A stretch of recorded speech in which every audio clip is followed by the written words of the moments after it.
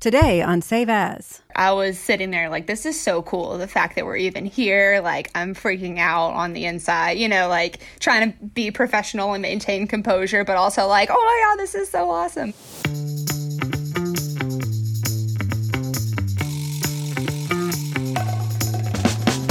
Welcome to Save As, a podcast that glimpses the future of heritage conservation through the work of graduate students at the University of Southern California. I'm Cindy Alnick. And I'm Trudy Sandmeyer. So, Cindy? Yes, Trudy? It's the season finale of Season 2. Say it isn't so. Well, it's true.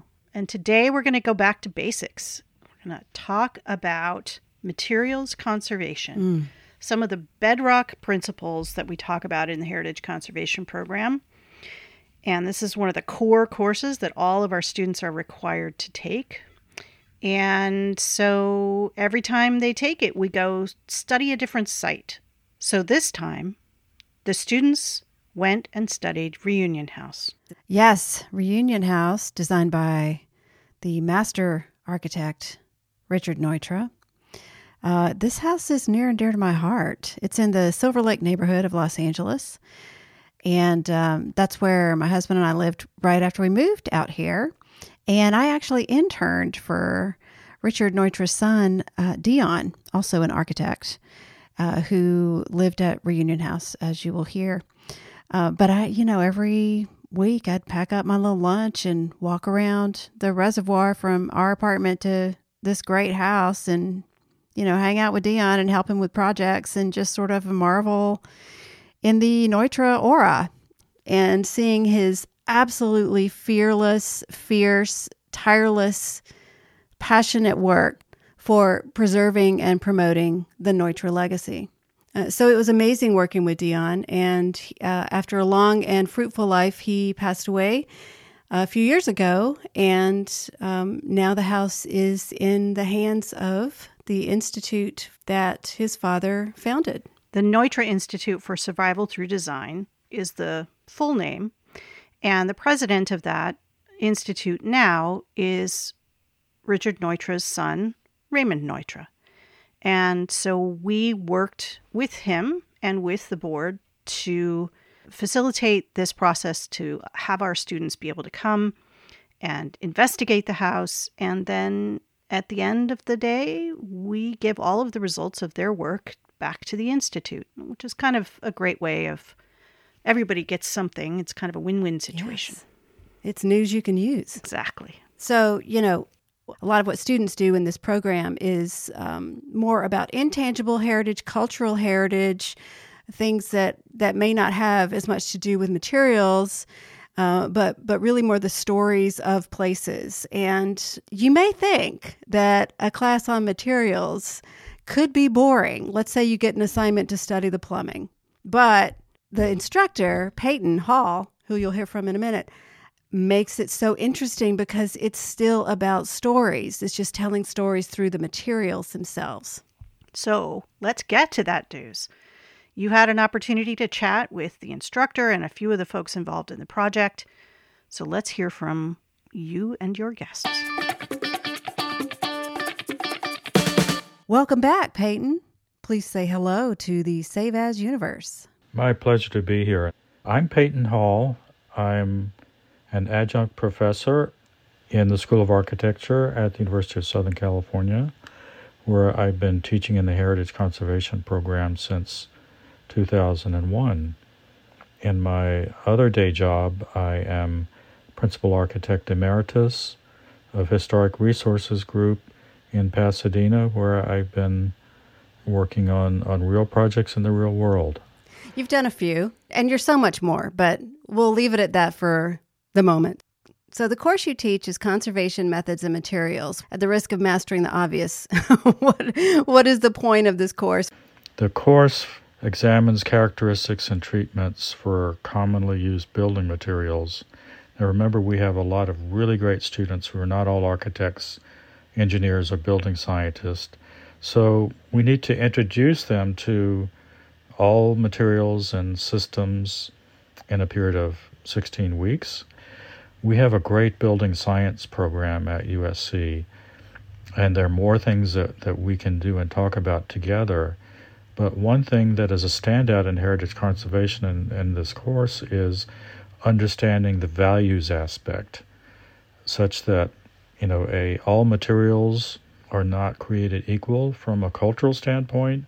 So in order to understand what to do about these materials, we also have to understand their value in a cultural sense. So you take students out into the field and work on a real-life historic place. So tell me about your site for this semester. This year we had, I proudly say, yet another really interesting case study, which is the reunion house that was designed by Richard Neutra and both modified and lived in by his partner and architect son, Dion Neutra, until his recent passing in 2019. So this is really touching for me. Not only that we're really up close with a house designed by Neutra that has an interesting story in itself, but we're in the house where Dion Neutra lived, and actually where Richard Neutra lived and practiced for 3 years while the VDL house was being rebuilt after a fire in the 60s. And for those who don't know, the VDL Research House, it's a very significant building that served as Richard Neutra's studio and home, and then it burned down in 1963. It's right down the street from Reunion House. We also have with us today the client for this project, whom our loyal Save As listeners may remember from a previous episode. I'm Sion Winship. I am here in the capacity as board member for the Neutra Institute for Survival Through Design, but I am also a proud graduate of the USC Heritage Conservation Program from 2011. Fantastic. And tell me a little bit about this institute. The Institute was established in 1962 by Richard J. Neutra, the architect, as a vehicle for attracting funding for environmental psychology and neuroscience research for the architecture and design community.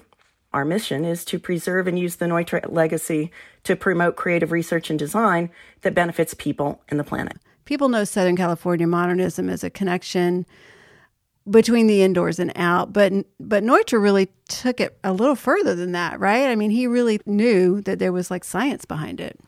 100%. He was very interested in neuroscience before it was actually ever really a field itself. And then he was very interested in how the physical environment would play on the senses and play on the spatial relationship that a person had through architecture. And so the Institute was originally created to fund research into that kind of information that would be given to architects and to the design community. Because it really was. I mean, the Institute is called the Institute for Survival Through Design. Now, that's a pretty catchy title. And it's pretty, it says something. I mean, it says that if we're going to survive, we need to design better. Well, I think the last 2 years has shown us that in spades, actually. Mm-hmm. The Institute is in the process of releasing a brand new annotated version of Neutra's own manifesto, Survival Through Design. And that will be coming out later this year. The exciting thing about that version is that, again, it will be annotated, so it'll be a lot easier to read by the layperson. And it'll also have photographs that illustrate many of Neutra's principles, how they're, demonstrated through his work. It'll be a graphic novel, right? It should be. So does the Institute own the Reunion House? We do now. We were willed 3 properties as part of Dion's trust. The Neutra office building, which is by Richard Neutra from 1950. Reunion House, also by Richard Neutra from 1950. And the triplex called Treetops. And all of these are right in the Neutra colony, right in the heart of Silver Lake. So when earlier this year, Reunion House actually came into the ownership of the Institute, one of the first orders of business was to look at deferred maintenance, to look at opportunities to restore the property. And it was just a natural symbiosis to have Peyton's class come and work in the house with us on that. And then for me personally, it was actually quite bittersweet because in 2009 or something like that, I was a student in Peyton's class. It all came full circle to now be in a position to frankly, sort of be the client and watch all these kids come in and transform from the beginning, where you could tell they didn't really know much about methods and materials, to the end of the class when they were giving really quite comprehensive and professional presentations about the house. Yeah, let's talk about the house. Why is it called Reunion House? So when the house was originally designed in 1950 for Arthur L. Johnson, it was designed as a spec house. And Mr. Neutra wanted a program to design to. He didn't design spec houses. So he suggested that he would develop a profile of a family that he would design the house for. And the profile of that family was an older couple who had grown children and grandchildren. And that periodically the grown children and grandchildren would return to this house to reunite with the family and spend time together. And his observation was that the grandparents might not want to be directly next to the grandchildren, that there might need to be some buffer space between that and potentially rambunctious grandchildren. And so that is why the plan, which Barbara Lamprecht correctly identifies as a barbell plan, has the master bedroom at one end and then the children's rooms at the far other end of the house. It had a few different owners before Dione purchased the property, and that was shortly after the fire at VDL. And so that's when the Neutra family came to live at Reunion House. You mentioned two remarkable women. Barbara Lamprecht is an esteemed architectural historian and the preeminent scholar on Richard Neutra. And Dione was Richard Neutra's wife, an accomplished musician and instrumental to his work and his legacy. So, Peyton, in addition to all these stories, what makes this house special? It's a small house, but has such richness, like a wall and glass and view and open structure and beautiful warm wood.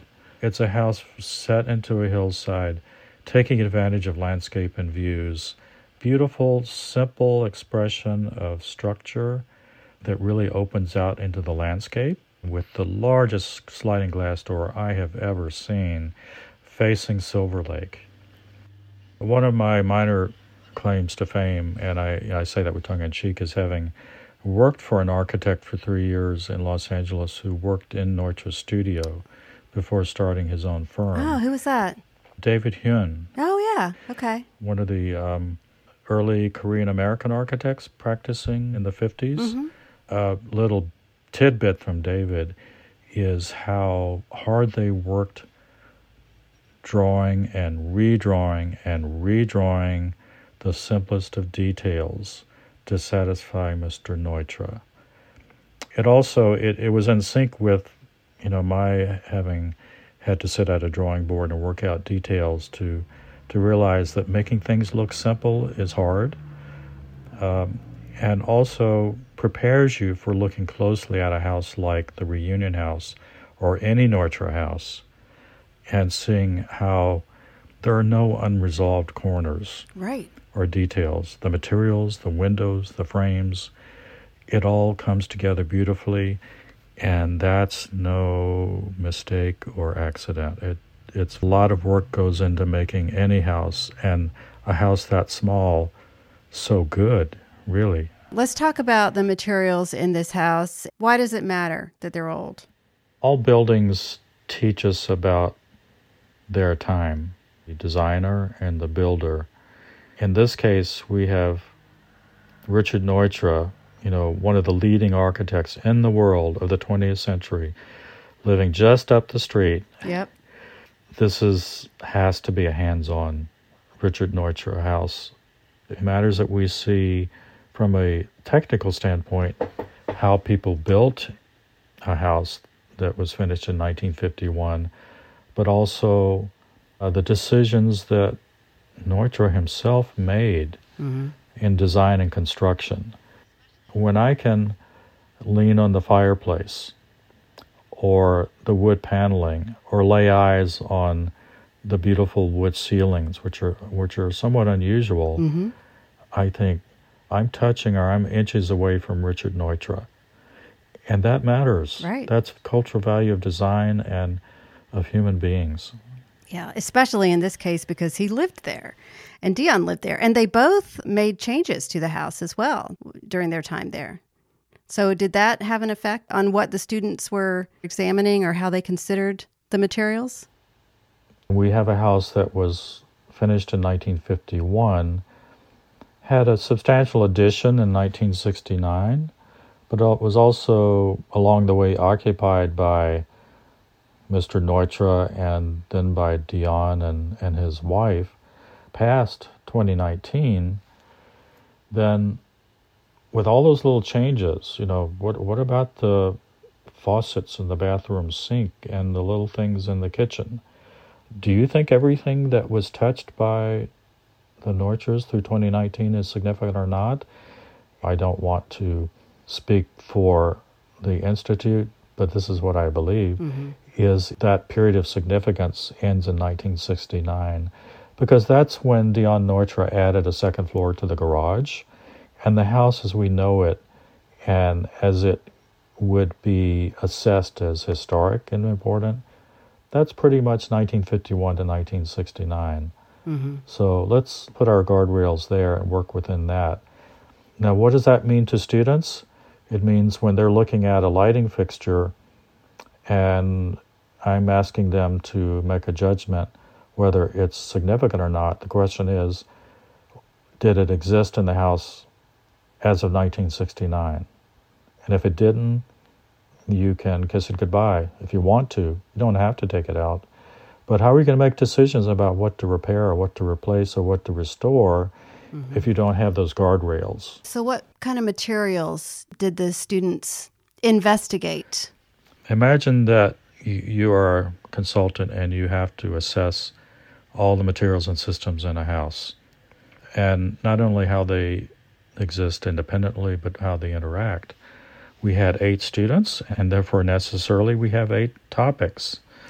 And those topics are wood, ceilings, floors, walls, windows and doors, lighting, also including mechanical and electrical, roof and water, and finally hardscape and landscape, the outside. I have informed the students with all of the drawing, photographic, archival, narrative information I can possibly dump on them and told them they need to do their homework before they look at the building. Right. So each of those students, in addition to studying all of the above in classroom, are asked to survey, document, describe condition, and make recommendations for each of those topics. And then we put it all together into a report that we present to the owner. And we like to think we're helping them. And we are certainly learning from their building.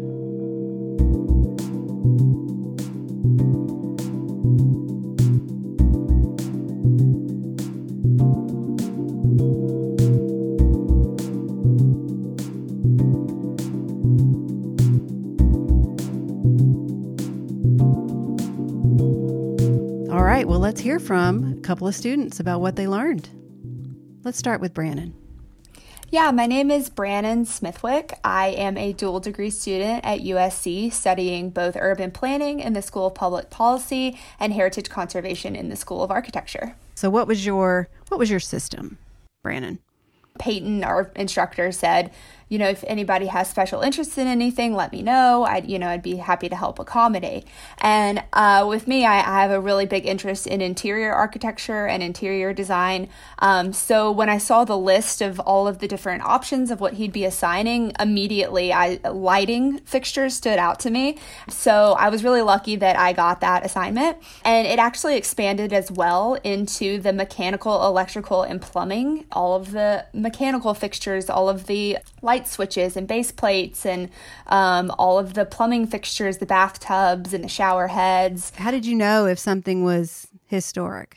We did a survey on our first visit, and I just observed the building. I, did an inventory and a photograph of everything that I spotted throughout the house.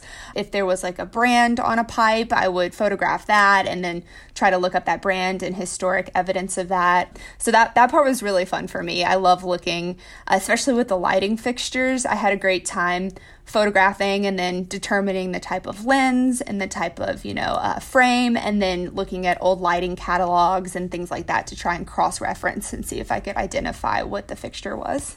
Tell me about these lighting fixtures. There's kind of two that are recurring throughout the house that I thought were the most interesting and the most character defining for the house itself. And the first were these round lensed recessed can lights that were in the ceiling, and they had these Fresnel lenses, which are basically concentric circles in the glass. So they have this very historic, like mid-century modern character to them.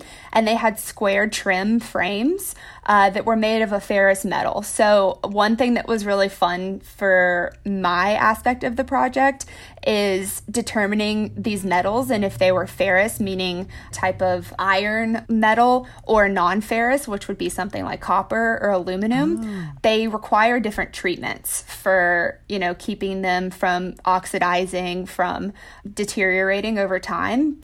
Oh, so it's not like one is more important. It's just that you have to treat them differently. Exactly. Yeah. And the way you test that is with a magnet. So anything that is ferrous is magnetic, and anything that is non-ferrous is not magnetic. Oh, yeah. So I had my little magnet that Peyton gave me. I was walking around the house, magnetizing things, and so it was great. My favorite fixtures that are recessed into the ceiling are recessed into the custom wood slatted ceiling that was made for the house and designed by Neutra. So they're really interesting the way they fit into the original architecture of the home. And those were all in really great condition, and they had beautiful trims. And the other one I really enjoyed were these linear, they almost just look like fluorescent lights, just these linear valances that were attached to the walls of the home, and those kind of acted as picture lights and sconces, and they were really cool too. Do they still make bulbs for those? They do, but that's a good point because it is sort of phasing out, especially in California, because of the energy conservation measures we have here. That was one thing I had talked to Peyton about, but he said, because this is a historic home, you can comply with the California Historic Building Code, which allows you to still use those older fixtures because they remain characteristic to the house. Also, the house is now part of the Institute for Survival Through Design. There's a close attachment to the environment here and to Neutra's whole philosophy. Is there a responsibility even to increase the operational efficiency of these buildings, no matter how important they are or historic? Yeah, that's a really good question. And I think it's a question that historic preservationists and heritage conservationists kind of struggle with a lot, is figuring out where is the balance between energy efficiency and historic character. And that's something Peyton was really enforcing within us throughout the classes. You always want to try and balance, but at a certain point, energy conservation in a light bulb is more important than, a potential fire from an older light bulb, Yeah. I'd side with him on that for sure. You looked at the lighting fixtures, but there's also like the switch plates and stuff. So was any of that considered historic? Yeah, and that's something that I had to talk to Peyton and say, what am I really looking at? And he walked me around the house and pointed out the switch plates, and he said, does that look historic to you? Does that look like something you would see in your house today? And I said, not really. These are all, chrome plated with black switches and, have those different small toggles on them and those older push button fixtures as well. So those things that are really characteristic of a historic home. And I said, no, those aren't in my house. And he said, so that's kind of what we're looking at is these are things that I believe add to the character of the home, even though people don't necessarily always think of them. Mm-hmm. And those were actually things that I felt were in poorer condition. And I recommended more treatment just because of the years of wear and tear.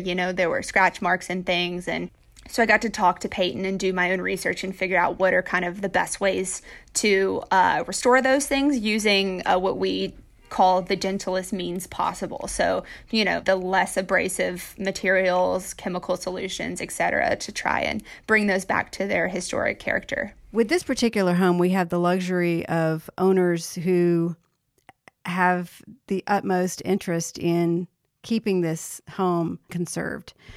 But what do you say to somebody who points to a scratched up switch plate and says, well, that's got to go? Why on earth would you keep that? For sure. This is actually another kind of contentious point, even in the field itself, I think. There's layers of heritage that acquire over time. You know, who's been touching this light switch for 50 years? How has that changed the character of the house and evolved it over time through the patina and through, you know, the corrosion that sometimes has really interesting patterns? So, you know, I definitely think there's a middle ground. I think at a certain point you have to ask yourself, is this completely distracting and detracting from what it was supposed to be, or does this just add a little extra to it, you know, and kind of make it interesting with that, with me still knowing what this was supposed to be and what its current function is. Thanks so much, Brannon. All right, now let's hear from another student. My name is Jesus Barba, and I go by Chuy. Everyone calls me Chuy.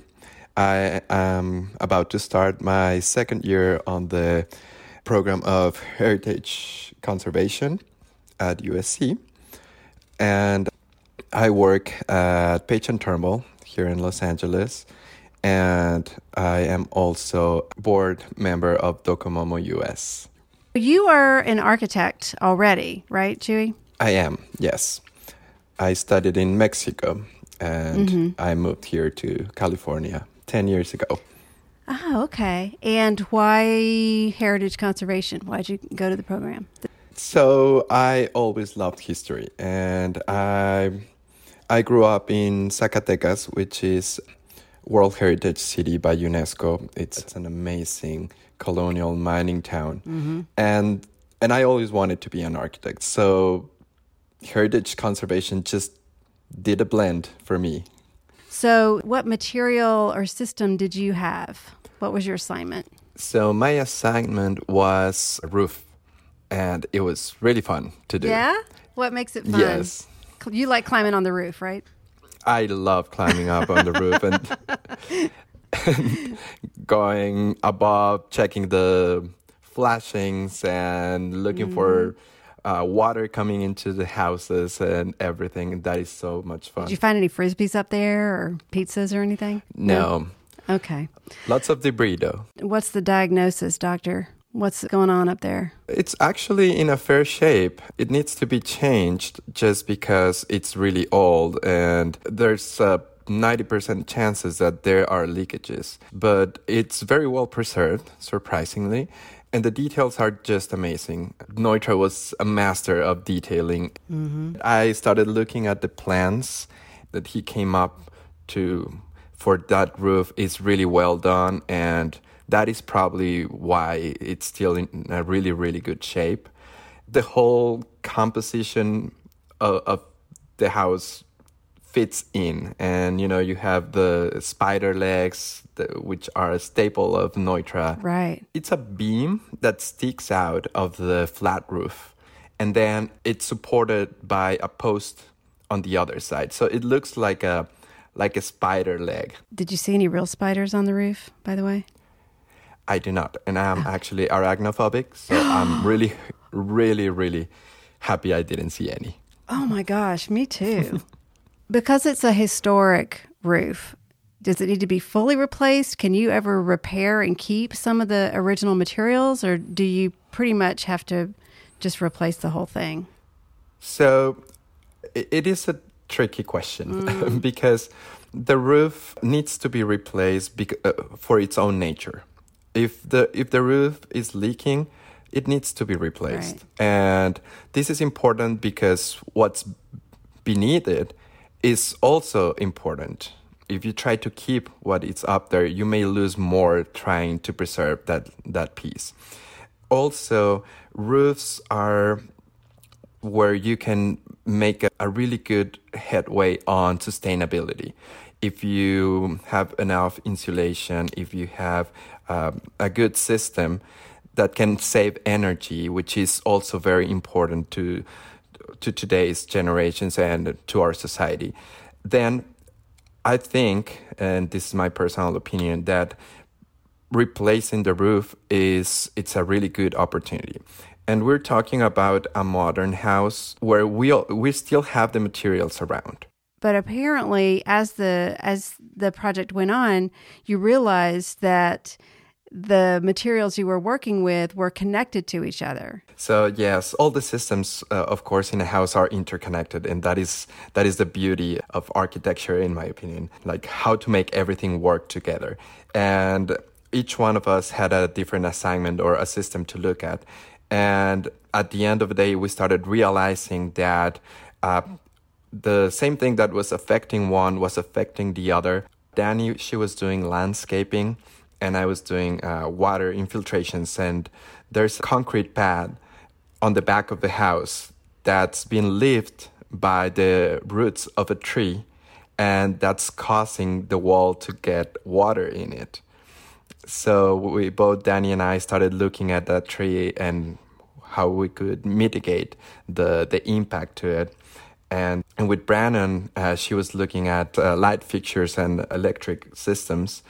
And as we were talking about the spider legs, there's a beautiful linear light on the spider leg that at the time made the house look like it was glowing.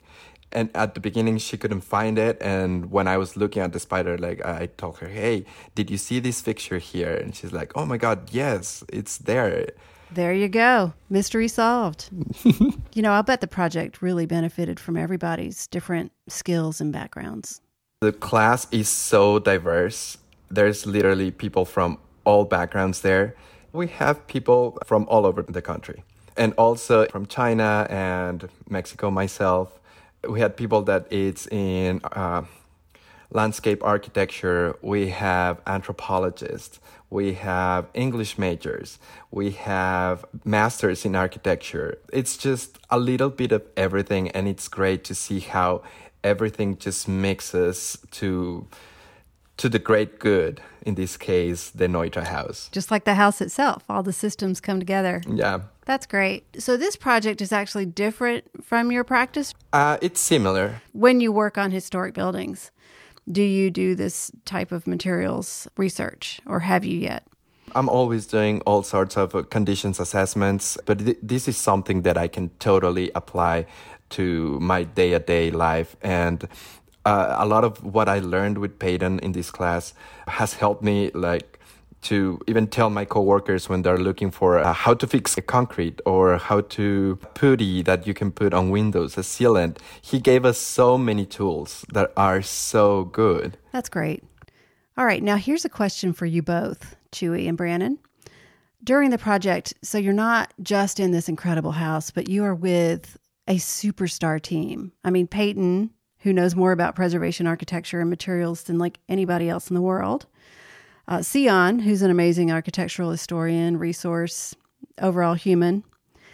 And you even had a virtual lecture by Barbara Lamprecht, who literally wrote the book on Neutra. Now, did you guys realize at the time the magnitude of all this? I mean, did it feel special while you were there? Yes, from day one. Just because, first of all, it was a Neutra house. It was the reunion house. It was his house. That was humongous. I definitely did, for sure. I was sitting there this is so cool. The fact that we're even here, I'm freaking out on the inside, trying to be professional and maintain composure, but also oh my God, this is so awesome. So I think we all felt that way, for sure. I'm so glad you and your classmates had that experience. And thanks so much to both of you for sharing some of it with us here on Save As. Thank you. For sure. Thank you so much for having me. I really appreciate it.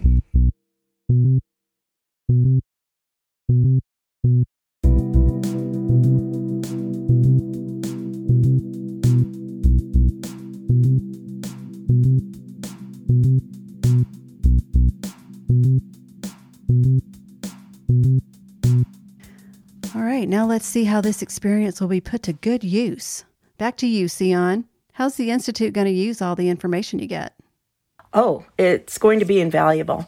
We will take the spreadsheets, which itemize virtually every aspect of the 10 systems that the students investigated, And we will attempt to create a prioritization list of things that need to happen to protect the safety of the house, as well as restore the house back to a bit more of its authentic self than it is right now.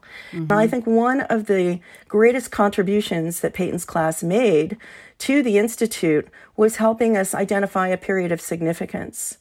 So the Institute was very interested in high-level thinking about what is the appropriate period of significance, how do we restore where we need to restore, and how do we do that in a way that honors both Richard Neutra's legacy and Dionne Neutra's legacy. I love how Dionne is part of the story, too. She's often not included in the conversation, but we wouldn't have hardly any of what we have now without her, you know? I couldn't agree more. So how will you use the house? One very perceptive student at one point during like the third visit said to me, "So what are you going to use the house for?" I thought, no one's asked that question. And it very likely influenced how she made her treatment recommendations. So the assumption on the part of, I think, some students was that it was simply going to be a house museum. And the Institute is dedicated to making sure that it's more than just a house museum. Reunion House will definitely be open to the public periodically for tours, but we hope its primary reason for being will be as a scholars in residence location for scholars who are working in the area of neuroscience or preservation or even sustainable design, and that they will have an enhanced living experience and perhaps spark some new ideas from just actually being in the house for a long period.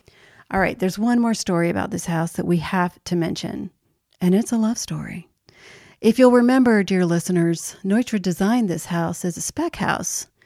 So the client, Arthur Johnson, didn't intend to live there. That is correct, but Arthur Johnson ended up living there. Ah. But what he didn't plan on was that he met another Neutra owner down the street, the widow, Kay Koblick, of the Koblick residence. Oh, right. Now, Kay and her husband had built that house, but he passed away very suddenly from a heart attack. And the neighborhood kids and neighbors decided they would fix up these two Neutra lovers. And Arthur Johnson ended up marrying Kay Koblick on the hearth at Reunion House. So now we're working with the family members to bring some of Kay's original artwork, because she was an artist in her own right, back into the house so that we can tell the story of Kay, the woman that was lucky enough to live in two Neutras in Silver Lake. Wow. We love romance here at Save As. All right, there you have it, folks. The power of good architecture. Thanks so much, Sion, and thanks to you, Peyton, for sharing your time and insight. Any final thoughts, Peyton? We'll leave it with you. The Reunion House really illustrates to me how modernism in the hands of one of America's, really the world's leading architects of the 20th century can become much more than a monument, but also a really comfortable domestic atmosphere that illustrates also life in Los Angeles. Views, indoor, outdoor, small scale, a building designed at a sustainable, I think, domestic scale that is so comfortable and yet is not a McMansion. It certainly demonstrates, I think, the best that Neutra and Los Angeles had to offer in 1951, but it's not a bad model to look to going forward compared to so much construction that we see in the city and the region. Hear, hear. Well, Cindy, that was fun. And, you know, a little trip around the rooftops and into the intricacies of the lighting systems and switch plates. Who doesn't love a little romp through historic resources? Mm-hmm. Well, my friends, the time has come. We are signing off for season 2, but we have a few more things we need to talk about before we do that. One really important piece of business that we need to take care of is that we have an announcement to make about the lucky winner of a Save As mug. What? Congratulations to our survey participant who won his own Save As mug, Chris Alexander in Washington, D.C., you are the winner. Ding, ding, ding, ding, ding, ding, ding. Fantastic. Chris, thank you. Thank you for listening. Thank you for doing our survey. And thank you for taking our mugs by Coastal. That's right. Spreading the Save As word all across the United States. Tomorrow the world. We have something for you to listen to over the summer, which is from our friends at the USC Huntington Institute for California and the West, is a podcast called Western Edition. And here is a little preview. The Chinatown neighborhood in downtown Los Angeles is a popular tourist destination with traditional restaurants, trendy bars, gift shops, and art galleries. And below the surface is a rich and complicated history. And it's a history we're still uncovering. And I think that's one reason why many people are so involved in this history research, is because a lot of it has been hidden from us. Hi, I'm Bill Deverell. I'm the director of the Huntington USC Institute on California and the West. Join us for Season 2 of Western Edition, as we explore the past, present, and future of Chinatown. I think a lot of people look at Chinatowns and they see a blank canvas, but I think that's not looking deeply enough. It's a community of immigrants who came together and supported each other in moving ahead and finding a place in American society. Listen for Western Edition, Season 2, LA Chinatown, launching May 24th, 2022.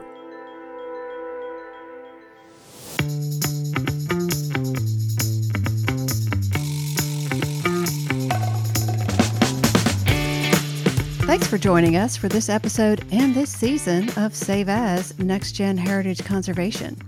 For photos, links, more information, and other episodes, please visit the website at saveas.place. This and every episode was produced by the great Willis Seidenberg, with help from Trudy and me.